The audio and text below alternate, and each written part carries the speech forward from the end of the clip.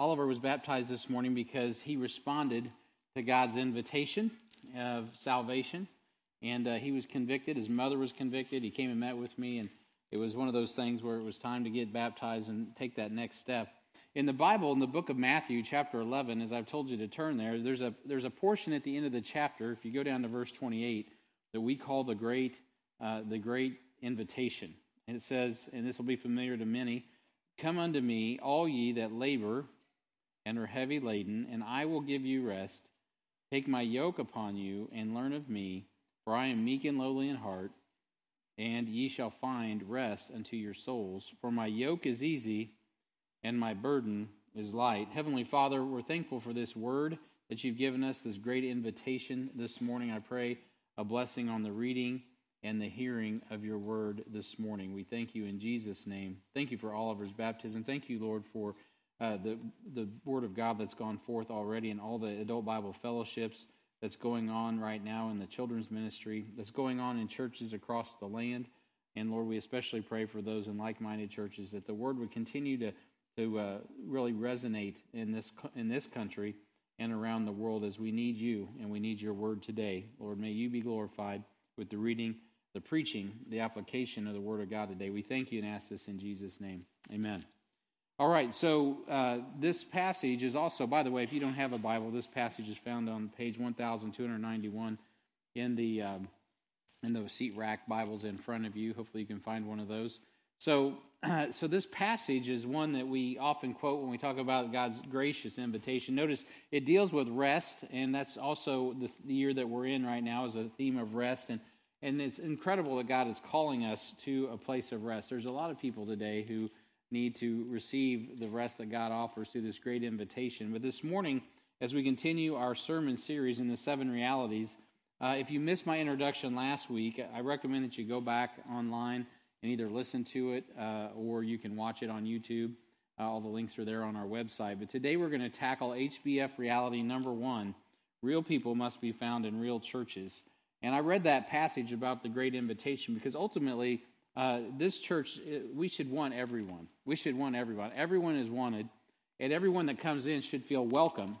But ultimately, not everybody that comes in is saved, right? So the goal is to get people saved. And, really the reality is we need to go out, right? That's really the mission. We'll get to that Great Commission at a different time. But when we talk about reality, we're really talking about authenticity. And what people are looking for is the real thing. If many of you probably remember the old Coke ad, the real thing, right? They pushed the fact that their product was the authentic, carbonated beverage, and perhaps it is. I don't know. I don't really care. But the thing is that authentic. Really, if you want authentic, you want to go back to the Lord, right? The Lord Jesus Christ. He's the real thing. His word is the real thing. God is the author of eternal life. God is the one who has created us. All things come. I got something floating here. I don't know what that's about. But anyway, get behind me, Satan. And at any rate, it is an annoyance. Could anyone but me see that? Okay. So I was going to say, I just really fed the devil's lie here. If I just did that, no one could see that but me. But I know some of you are ADD, and that little thing would just mess you up if I let it float on, so we had to take care of that. So, or is that OC, whatever it is, obsessive compulsive, whichever one of those acronyms. It's something, and it would mess you up, so I'm glad we're good. And so Coke is the real thing, right? Or not really. Jesus is the real thing, and you even see the T-shirts, Jesus the real thing, and all of that.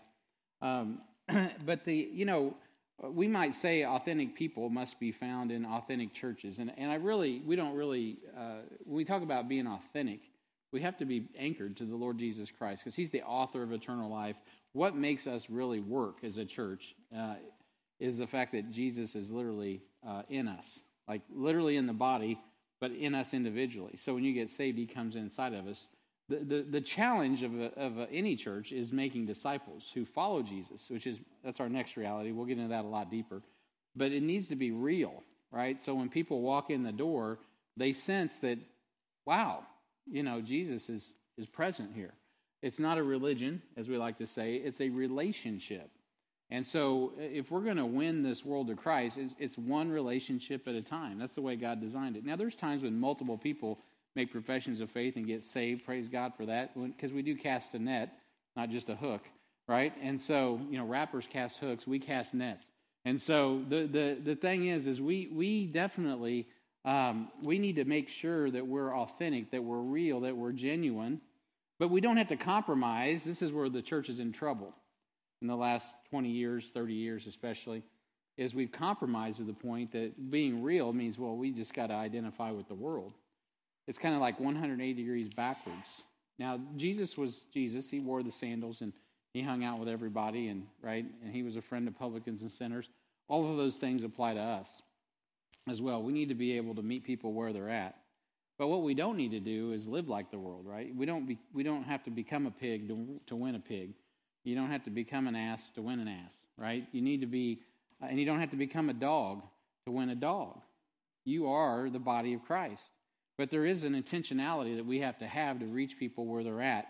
And real people must be found in real churches. And so, if you will, let me continue to develop this thing. I've gotten a little off note, so I got to get back where I need to go. In 2006, when I introduced this message the first time, I used an illustration from the old Wendy's commercial in 1984, and it's very dated. I'm not going to go back and rework all that this time, but that I do want to mention it because back then there was this little ad called where this old lady comes out, and I forget her name. She goes, "Where's the beef?" She has this raspy voice. She was literally like 90 years old, and her career soared.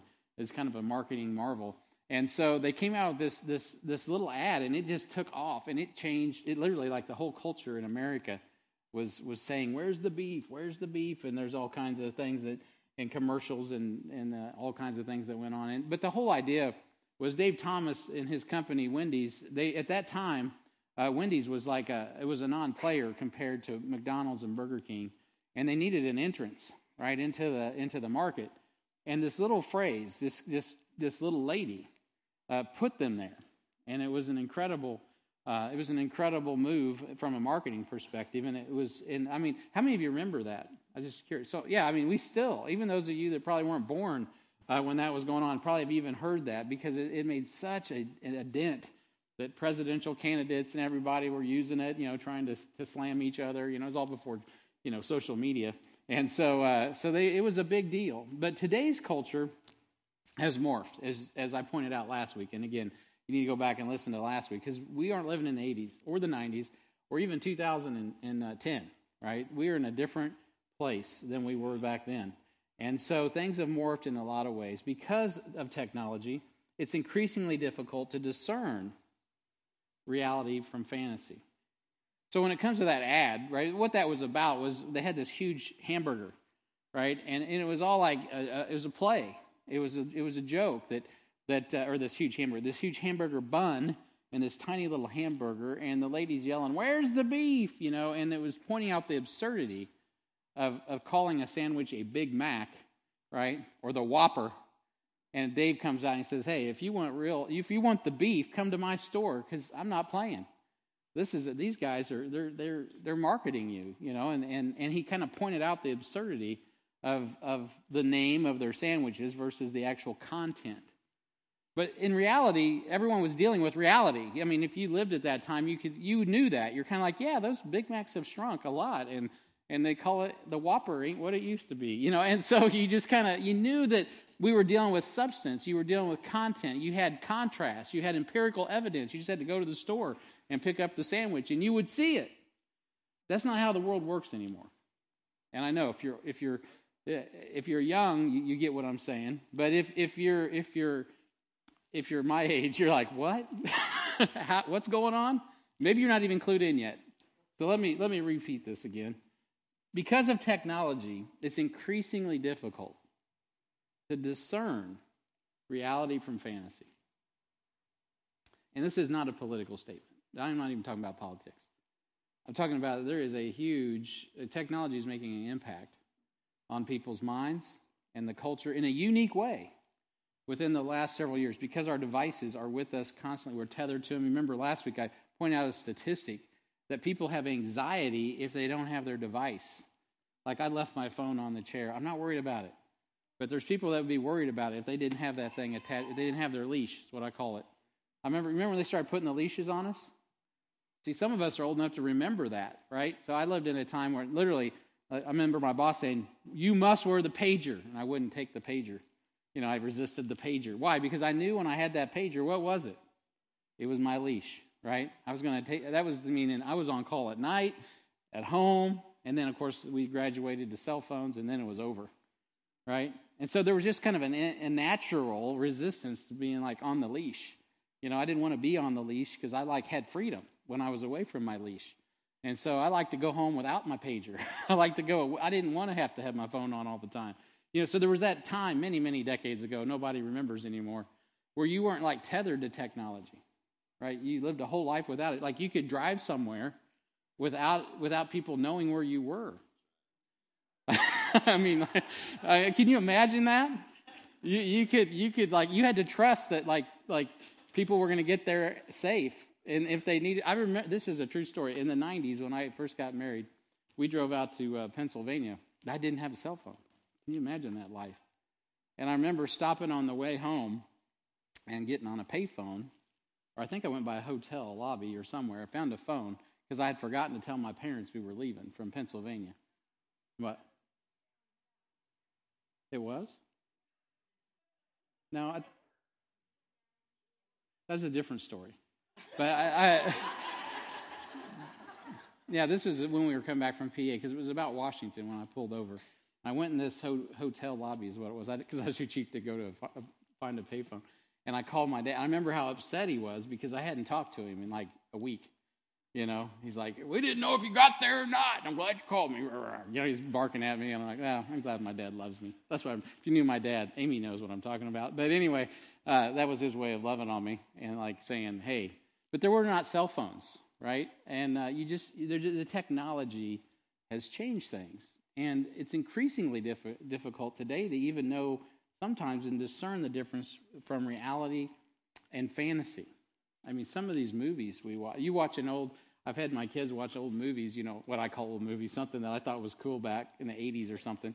And then I watch it and I'm like, oh my gosh, look, it looks like I'm watching, models I don't know. It's just crazy, bad technology. Today, it's amazing what they can do. You don't know what you're looking at. Technology has advanced so much. When it comes to relationships, and we're going somewhere here, I'm not just rambling.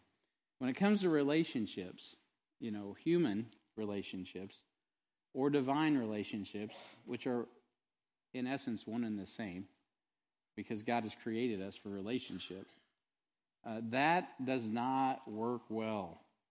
You will not find reality or authentic relationships outside of the Lord Jesus Christ and His Word. Every relationship is going to be severed if it's not found in Christ ultimately because of sin. Because Satan decided that God wasn't the real deal, that he was the real deal, and he wanted to usurp that authority, and sin entered in the world. And, of course, it's affected Adam's fallen race, and here we are. And so there's a lot of messages that can simulate the gospel. But at length, there is only one true gospel. They're not all real, right? They're not all real. They're not all authentic. There's a lot of gospels out there talking about how you can have a relationship with Christ. But in reality, they don't lead you to a relationship with Christ. So not able to discern reality is not something that's new. This has been something that Satan has been dealing with since Genesis chapter 3 in the garden and what was it all about? It was about corrupting relationships. Our job is to be ministers of reconciliation and restore those relationships, and that happens through the true gospel. It's easy to discern for us if you're saved here this morning. It's super simple. It's so simple, it's almost like it's freakishly simple. It's like, how did I miss that? I remember when I got saved, I'm like, how did I miss this? Because I was spiritually blind, right? But it's so simple to discern between the true gospel that we preach, the true gospel of our Lord Jesus Christ, and any false gospel, because it really boils down to this simple truth. The gospel is simply received by grace through faith in our Lord Jesus Christ. It's all about grace, if it's authentic, because Jesus is the way, the truth, and the life. It's not of works, lest any man should boast. It's God's grace given to us freely, though it cost God everything in the sacrifice of his Son. The false gospel will always include a form of merit, a form of works. It gives one a false illusion that they may earn salvation through their own merit or their own works. Rather, it be baptism in water, keeping rules and sacraments, or being ascetic and self-deprecating and beating yourself into submission, right? And putting yourself through some sort of torturous activity to burn off the sin. And all of that behavior serves to keep people in further bondage and sin and shame. And that is the biggest hoax that Satan and the flesh and this world has played on everybody. And it's still actively going on to this day. The gospel of the Lord Jesus Christ, the gospel of grace, is not something that is wanted by Satan. It's something that's rejected. It's something that he can not barely. It's something that he does not want to see us continue to proclaim. When it comes to having a real authentic, Christian relationship in real authentic churches, we need biblical reality, not religion or religious humanistic fantasy. We can't live in that. We got to deal with the reality. All men have fallen, but Jesus Christ has come to save all. And when it comes to having that relationship, we have to be grounded in reality. So if you have your Bible, just flip a few books over to John chapter 1. John chapter 1. Let's look at some reality in regard to the relationship that this church needs to have with everybody in the world, because we know that God wants all people to be saved. And let's see what the Bible says about that. When it comes to our first reality this morning, that real, authentic people must be found in real, authentic churches, right? We will find that Christians must be willing to reach people from all walks of life. All walks of life. And that is what challenges Christians. Because you know what? Just because you receive the gospel doesn't mean you believe it works in everyone else's life. Right? Oh, it works for me, but sometimes in our testimony, we don't believe it works for someone else. Because they can't be saved because of this, that, or the other thing that they've done. Oh, they can be saved. They just need to receive the gospel. And the Bible even says that. In John chapter 1 and verse 12, look at this text. It says, "But as many as received him, to them gave he power to become the sons of God, even to them that believe on his name." Now, if you go back to verse 11, you see that not everybody received him. He came unto his own, and his own received him not. And then it says, "But as many as received him, to them gave he power to become the sons of God." This phrase is controversial today, as it was in 2006 or 33 A.D., when I said it, last time I preached it, and also when Jesus said it initially. Because when he said all, he meant all that would receive him. So point A in your text there, everyone is wanted, and I mean everyone. So consider the context of this passage in John 1:12. Consider the context. "But as many as received him, to them gave he power to become the sons of God, even to them that believe on his name." So Jesus came to offer himself as our Savior, right? I think we understand that. That's the basics. Now, this morning, have you received him? That's the question. We just saw, the testimony of Oliver. He says, "I've received him," and then he followed him in believer's baptism, not to be saved, but because he professes that he is saved. And so Oliver followed him in obedience, right? Because he's already received the gift of eternal life. So initially, Jesus came to those of his own ethnic group, the Jews in Israel. Yet his public ministry, he traveled to Samaria. And he ministered to the woman at the well, and he reached out to the Samaritans who were half-breeds, and they were confused on the promises of both the kingdom of God and the kingdom of heaven. And from there, after the resurrection, his great invitation that we started with applied to all nations, as he gave the Great Commission to everybody. "Go ye therefore and teach all nations," which that was an incredible command for those Jews to hear, and it was even harder for them to execute on. From there, they went forth, and then a missionary came along named the Apostle Paul. Apostle Paul was the apostle to the uncircumcised, to the Gentiles.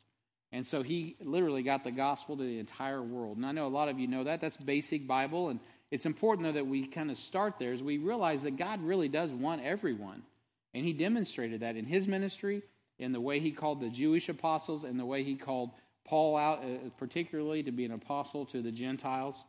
And speaking of Paul, when missionary Paul Clark was here several years ago, he made a really strong point that a church that is not involved in missions is not in God's will.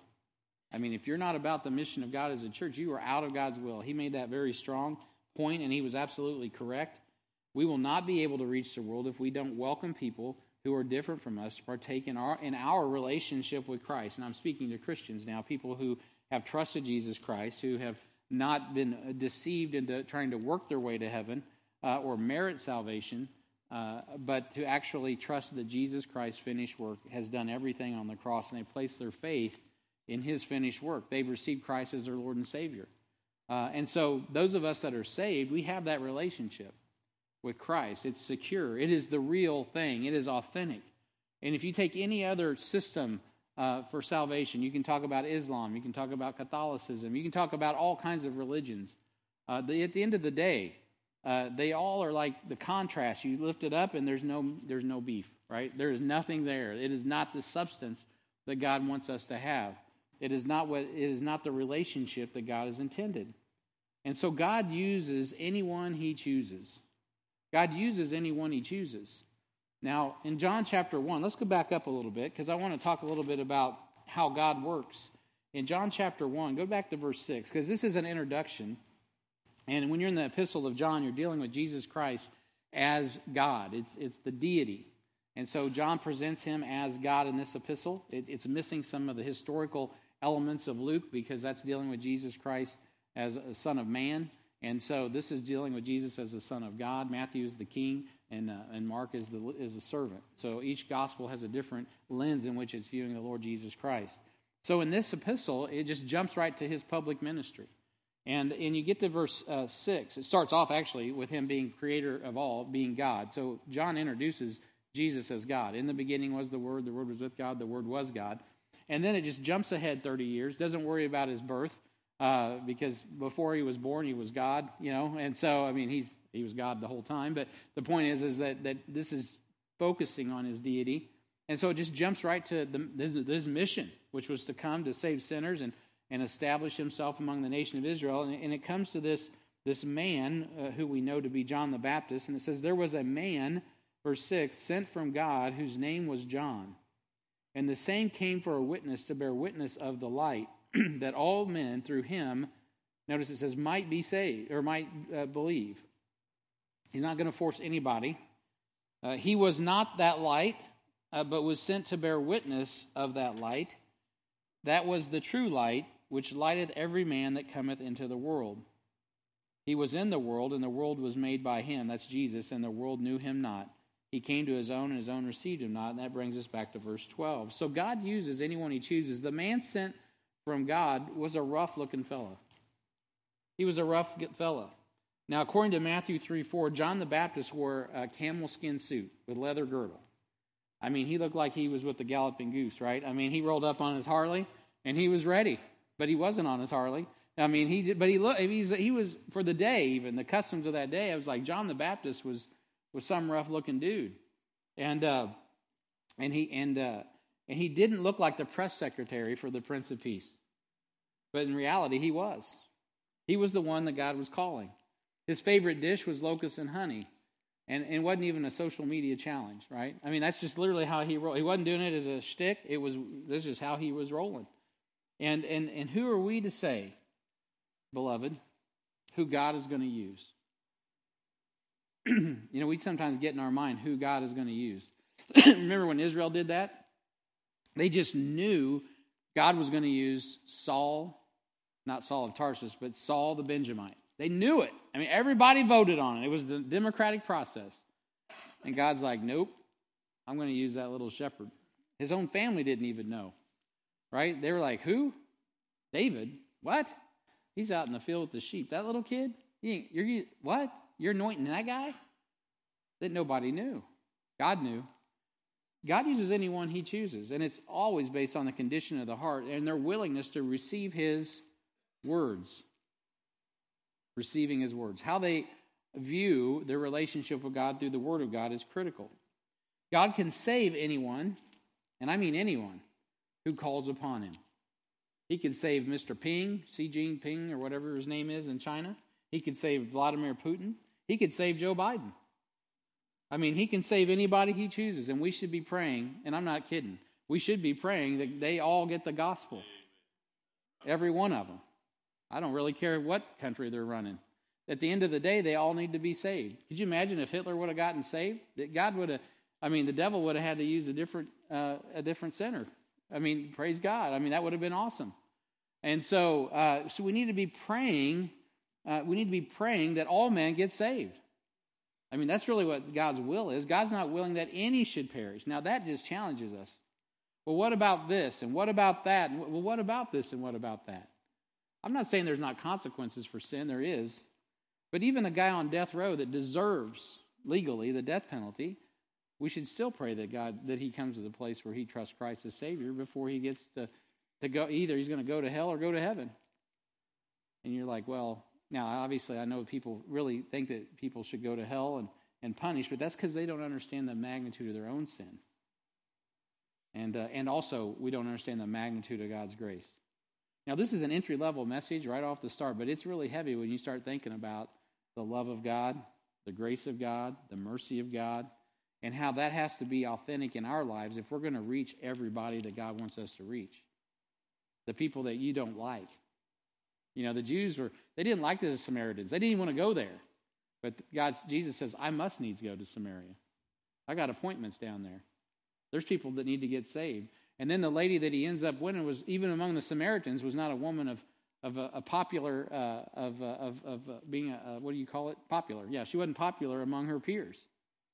She was a woman that had a bad reputation of going from man to man. And of course, Jesus called her out on all of her sin, and she finally repented. But God can save anyone who calls upon him. And so, have you ever noticed that 3 of God's key men in Scripture were murderers?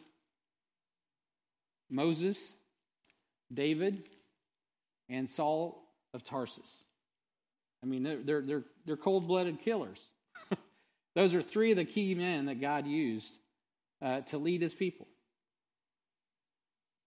Certainly murder, by the way, is not qualifying them, right?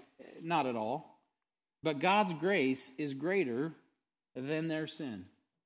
As the old hymn says, grace, grace, God's grace, greater than all my sin. So, is there sin in our life that you think is bigger than God's grace and his ability to forgive you? Maybe you're here this morning and you're lost, you're without hope, you're without Christ. The reality is it's not about how bad you sin or how good you are. It's about how good God is and how willing and ready he is to forgive you if you bow your knee and confess him as Lord of all. And Lord is the key. He is the Lord of all, meaning he needs to have your cooperation. He expects you to bow and confess that he is Lord to the glory of God. Are you willing to go there?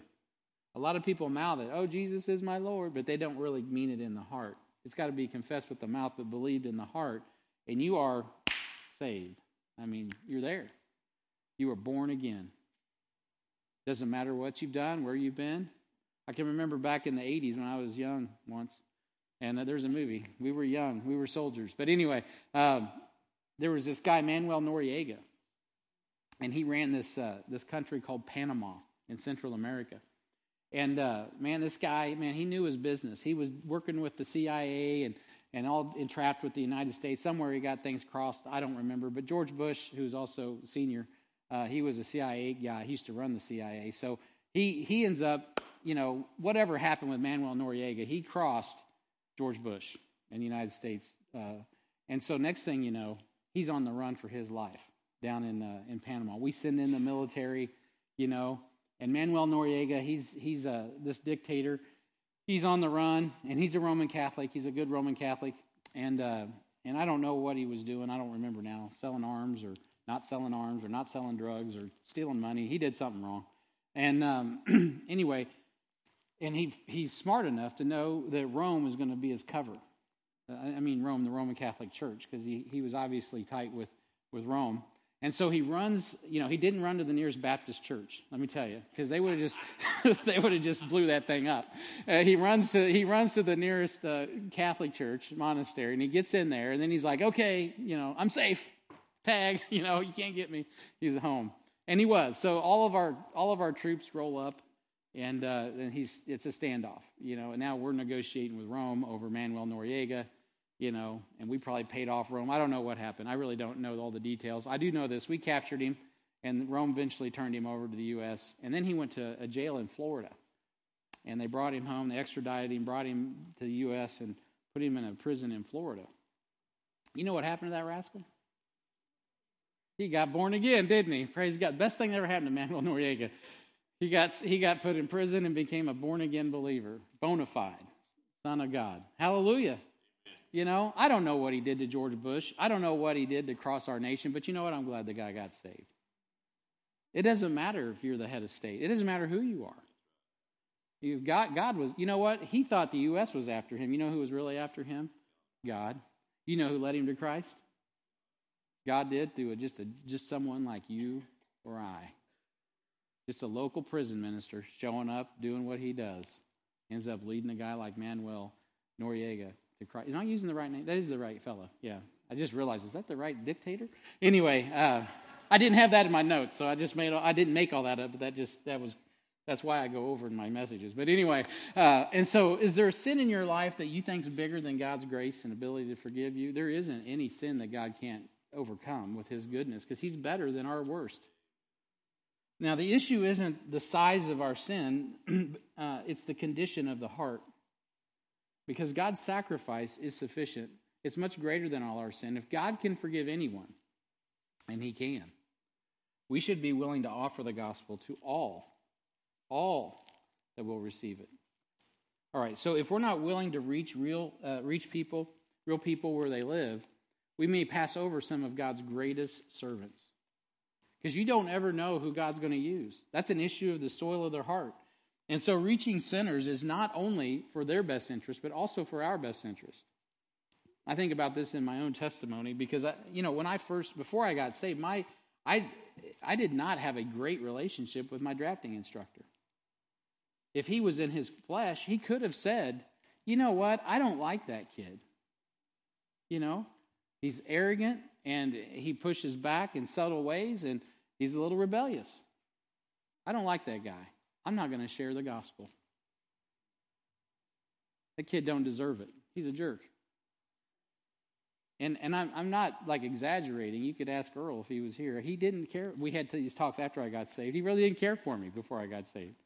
I wasn't his best and brightest. The first quarter, I had to cheat off of Mike Doss so I could catch up, figure out where I was at.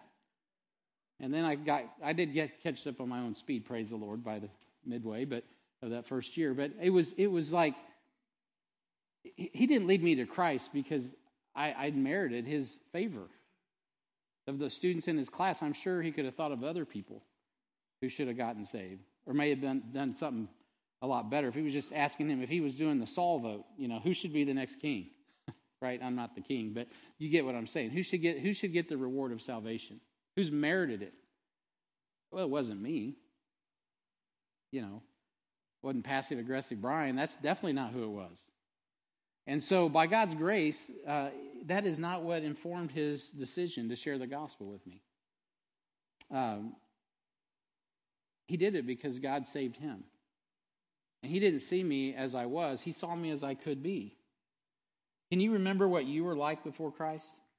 And even if you were saved as a young, child and you were brought up in a Christian home and never lived in the world, you can still imagine in your heart what it would be like if you were not saved.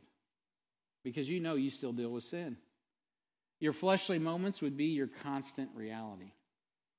You second-generation Christians, that you're like always raised in the culture of Christianity, you still struggle with sin because you're human.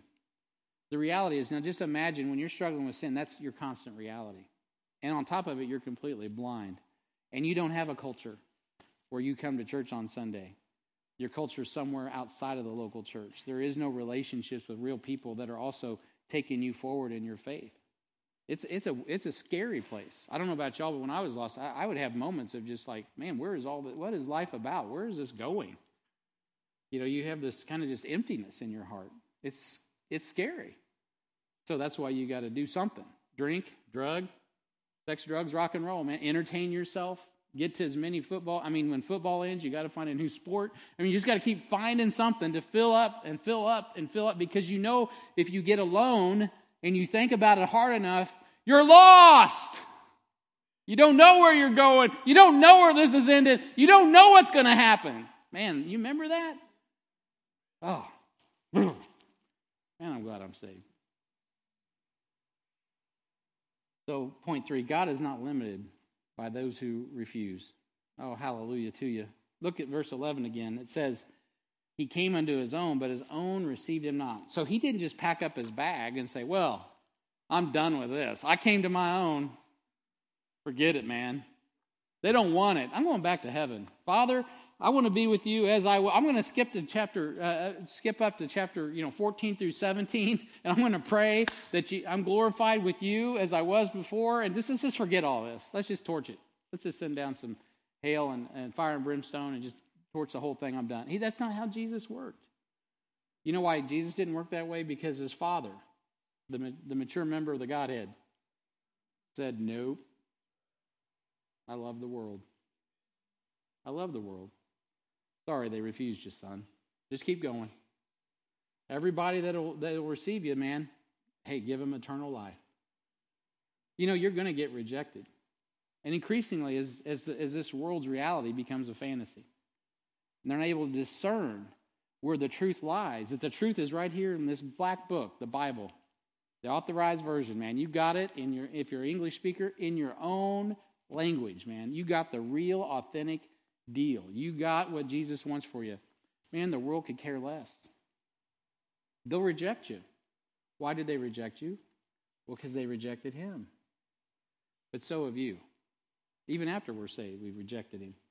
And that's why we need to continue. God's not limited by those who refuse. Our lack of concern for the will of God does not limit God's ability to find servants who will serve him. Think about that for a second. Our lack of concern for the will of God does not limit God's ability to find servants who will serve him. So God would have loved to use the Hebrews. He really would have. And who had through thorough knowledge, sorry, I got to put my glasses on. They had thorough knowledge of the Old Testament to preach the gospel to the uttermost parts of the earth. But the Hebrews leaders rejected Christ and that did not hinder God from finding his Gentile bride and promoting the gospel to the uttermost for the past 2,000 years. Praise God. If we make connecting with people in our lives a priority, God will find somebody, even somebody who doesn't know the Bible as well as we do, to do the job in our stead. If we don't make connecting with people, the priority in our lives, he'll find others to do it for us. So it's not just like a responsibility. It's also, more importantly, this is an opportunity. Being authentic with God and telling people about Christ, giving them the gospel, whoever they may be, man, that is all about taking advantage of the opportunity. And if we don't take advantage of it, he'll treat us like Israel. He'll move down the street. Who's the next church that's willing to go to the uttermost parts of the world? Where's the next Christian that's willing to share the gospel? There's opportunity and opportunity and opportunity that we provide. Opportunities are important to our success because we get to seize those. But if we don't seize them, God has not stopped. He will continue on without us. I was in a church service when I was a young believer in 1990, and with all boldness and power, an evangelist from Adrian Rogers' church named David Ripley stood and proclaimed to our church, our big church, big church, if you don't take the gospel where it needs to go, God will simply go down the street. And man, in the next few years following that sermon, God used that church to take the discipleship to the entire country of Romania after the Romanian Revolution. And God opened a big, huge, stinking door. And just like when we went to help with the Bhutanese downtown, the whole church ended up migrating. Not the whole church, but like 400 members of the church ended up taking a trip to Romania because Ceausescu had fallen, the door had opened, and the churches needed discipleship. They needed to be discipled. because they'd been in oppression under Soviet Union for so long. And so in the next couple of years following that sermon, it was an incredible open door. What would have happened if the pastors wouldn't have listened? What would have happened if the church wouldn't have prepared? What would have happened if they didn't go? Oh, the Romanians wouldn't have got discipled. No, perhaps God would have found another church. He'd have found somebody else. It's an opportunity. It's a privilege to share the gospel.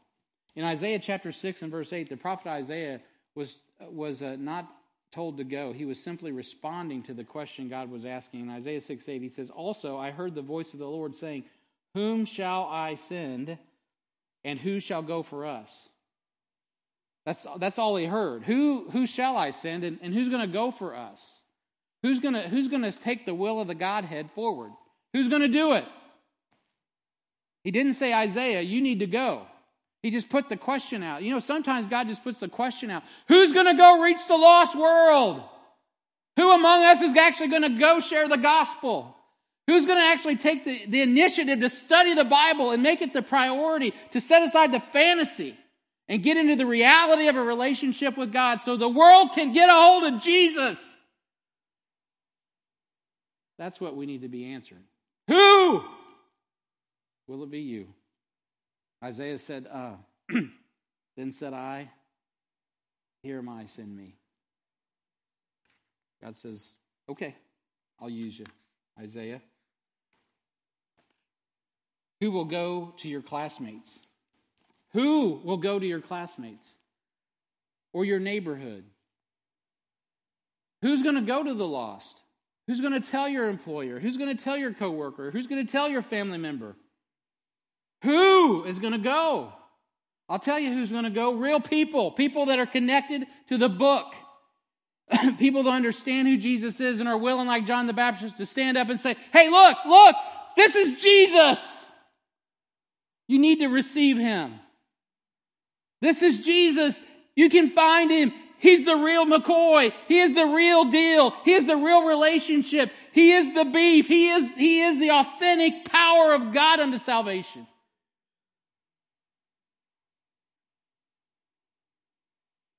Who will go if you don't? We have no excuses. Even a child can share the gospel. In Jeremiah chapter 1, incredible introduction. This verse rocked my world many decades ago. It says, "Then said I," verse 6, "Oh, Lord God." See, God had called him to go. There's some of you in this room right now. I think God's just going to be beating you in the head and the neck for the next several weeks. As we go through this, as we go into Vision Conference, I don't know who you are, but God's calling you. God's calling you, God's calling you, God's calling you. Like he was calling Jeremiah, and we put up our excuses. We say, "Well, not me, not I, not me." Jeremiah then said, "Oh, Lord God, behold, I cannot speak, for I'm a child." Moses said, "I can't speak because I can't speak well." But the Lord said unto me, "Say not, I am a child, for thou shalt go to all that I shall send thee, and whatsoever I command thee, thou shalt speak." Don't give me your excuses, Jeremiah. I've called you. Who's going to go if you don't, Jeremiah? I don't want to know because I'm calling you. You see, the Word of God goes forth, and the Spirit of God sets in on our hearts, and the next thing you know the preacher is not talking about somebody else, but the Spirit of God has identified you to go. You are the one that has to go. You have to tell that person. You have to share the gospel. And you know who it is. You know where you need to go. You know what training you need to get. You know what it is because the Spirit of God has made it clear. But you got to eliminate the excuses and say, "Yes, Lord, you are my Lord. I will follow you." Even if it's to Harrisonville. Even if it's to India. Even if it's to Europe. Even if it's to my job. Whatever. Wherever God calls you to go. Okay, so consider the coverage of verse 12. You see, God wants everyone to receive his Son, but as many as received him, as many as would have him. We must want every soul, regardless of their condition, their color, their nationality, their sexual orientation. Oh, that's a hot buzzword thing. Political persuasion. All of those things don't really matter because God died on the cross for all. If God does not discriminate when it comes to sharing the gospel, then how can we?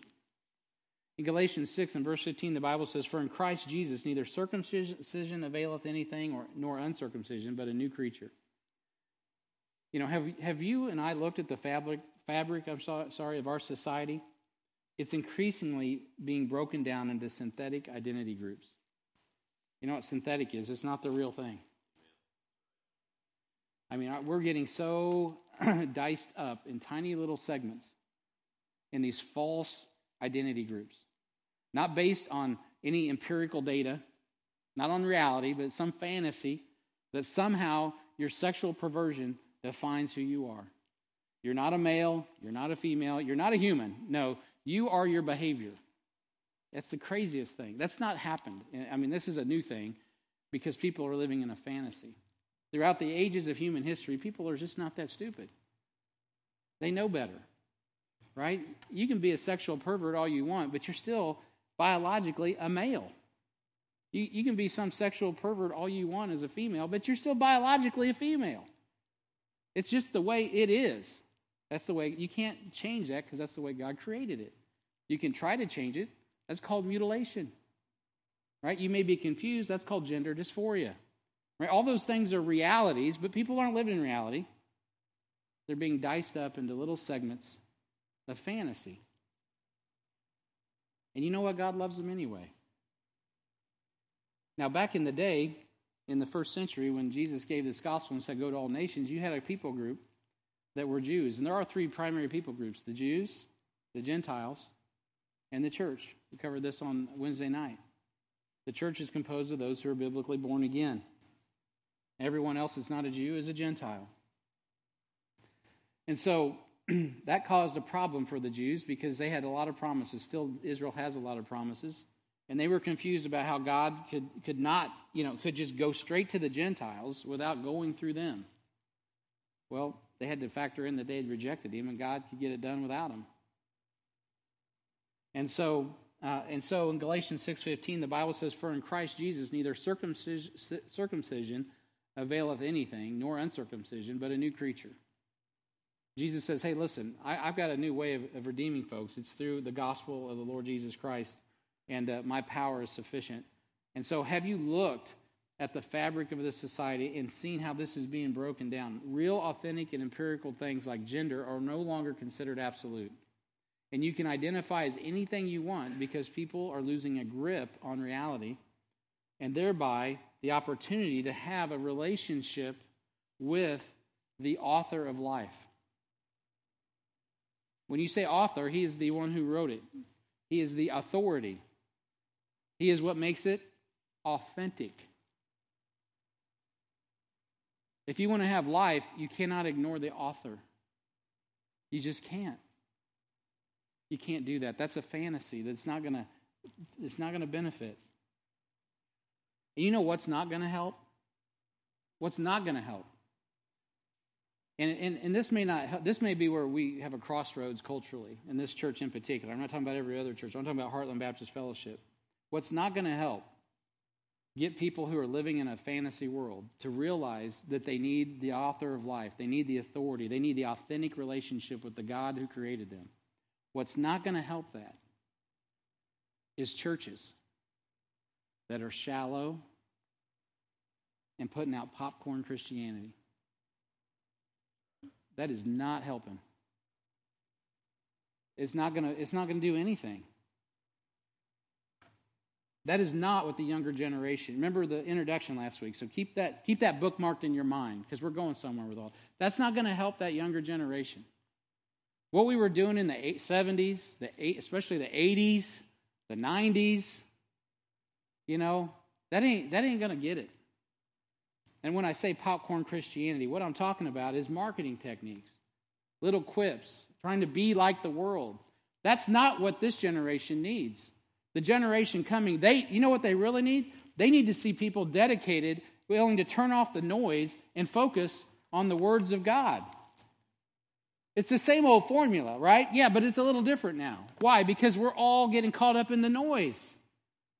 We've got to stay focused on the main thing. They need a substantive biblical conversation that will answer their questions.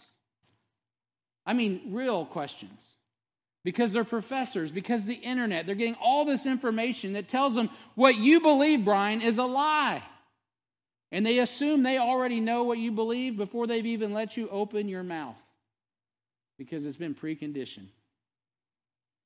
Which is even why we need to have a life that represents what we say we believe. There's a reason that Joe Rogan podcast, which I don't listen to because I can't stand his foul mouth, is so popular. There's a reason that his podcast is reaching so many people. You know why? Anybody want to tell me why? Because he drops the F-bomb every word? No. It's because he's having a substantive conversation. How many of you don't know who Joe Rogan is? Let me ask you. Okay. So some of you don't. All right. He's like one of the most popular podcast guys, but he's also an MMA announcer guy, and he used to do Fear Factor for you reality TV people back in the 90s. And so Joe Rogan, he is like blowing up the podcast world because he has this uninterrupted conversation where they don't just do a 20-minute or 15-minute bit. They'll sit and talk about one topic for over an hour. Literally, I've had, and it's just like people tell me, Brian, people can't listen to more than 35 minutes of preaching. I'm like, I know it, but I can't get it out in 35 minutes most of the time. Their attention spans are so short. That's all true when you're marketing to people. But if you engage someone in a substantive conversation that they're interested in, they'll talk for hours and hours. Man, if you fall in love with some young man or some young girl, but you'll just talk for hours and hours. You'll wear your thumbs out, man. It'll just it just goes on and on.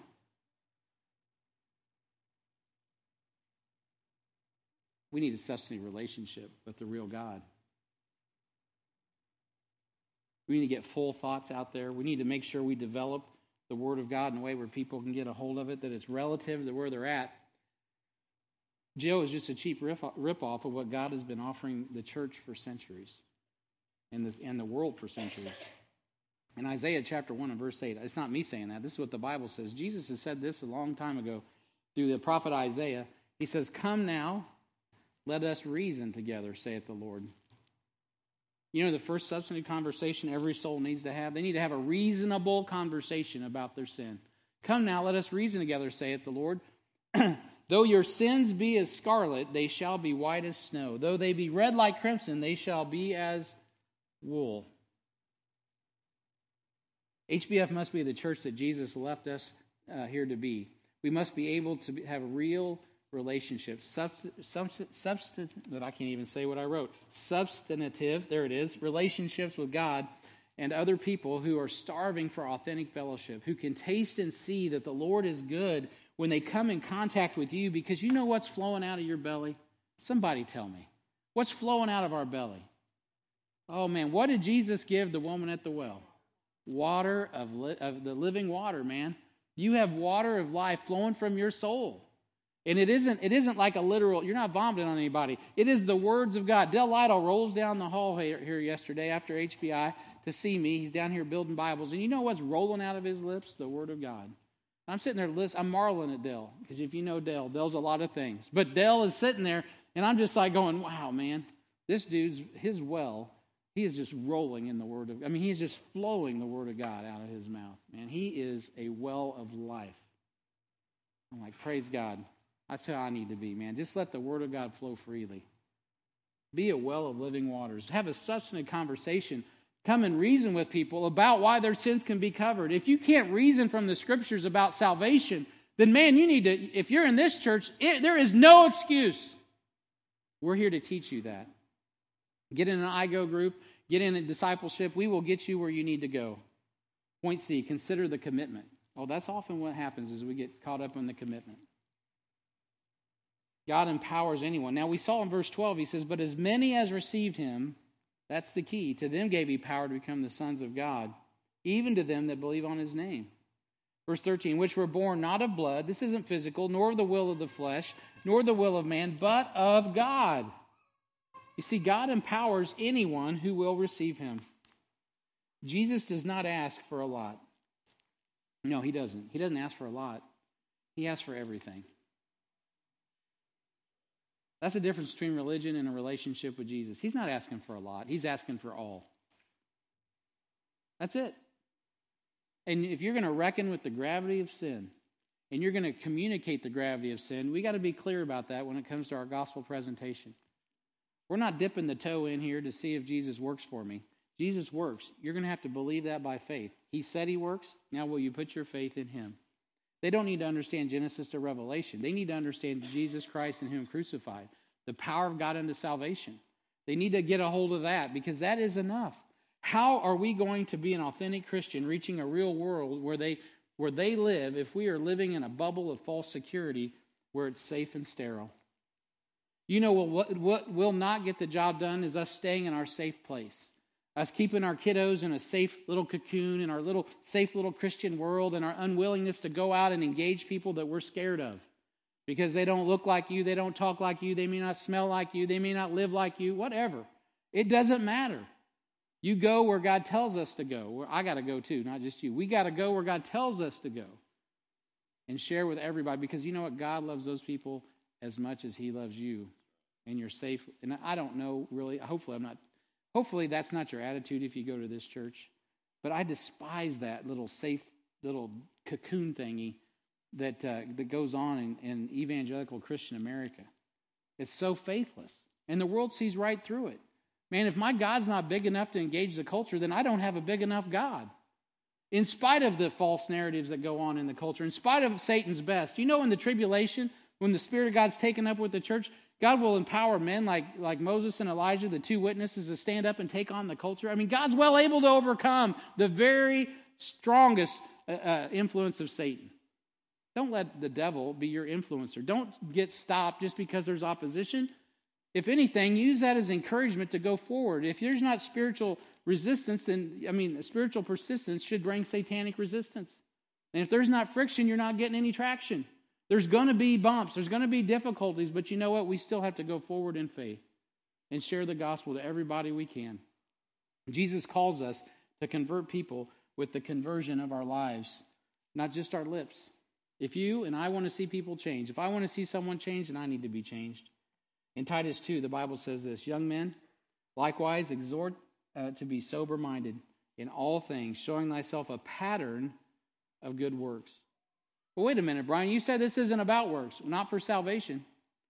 But beloved, our sanctification should be a marvelous, a glorious set of works based on not the fact that we got to be saved, Ephesians chapter 2, we got saved by grace through faith, but we got saved unto good works.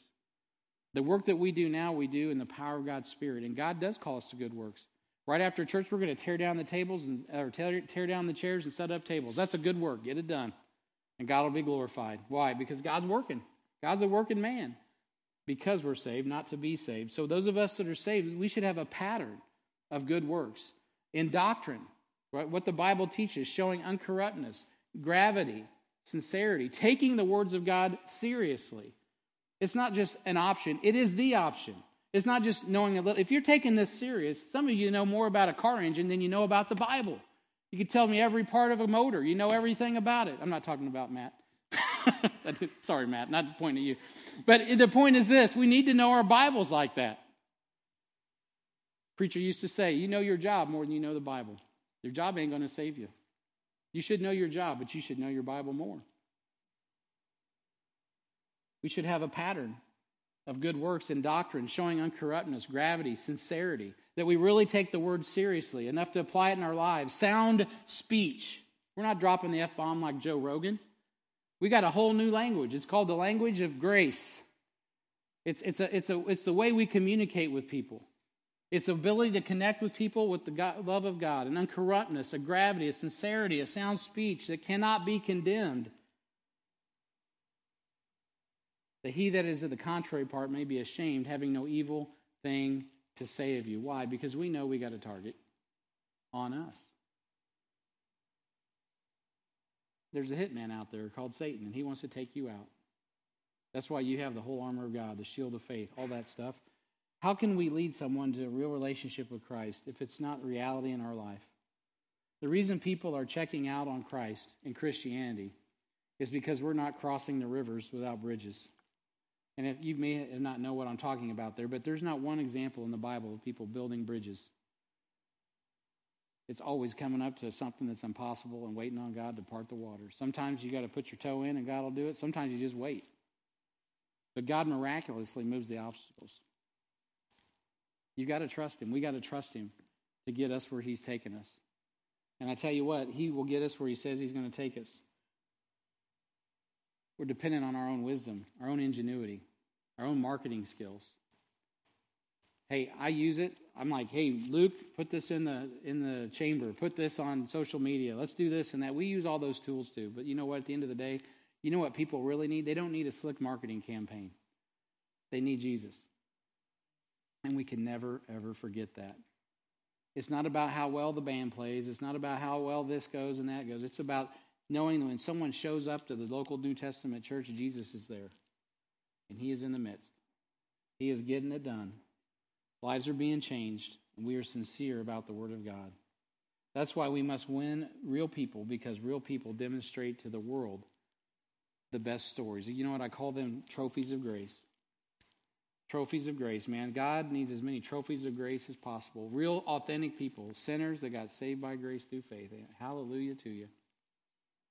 So that is point 1. Next week we'll pick up points 2 and 3, and so keep your outline. I'll have a new one ready for you, but next week we'll be in James. So this morning, what we learned about real, authentic Christianity, it must be found in real churches. These churches, everybody's wanted. Do you really want to see everyone saved? God does. Are we willing to take the gospel where it needs to go? Let's pray. Heavenly Father, thank you for this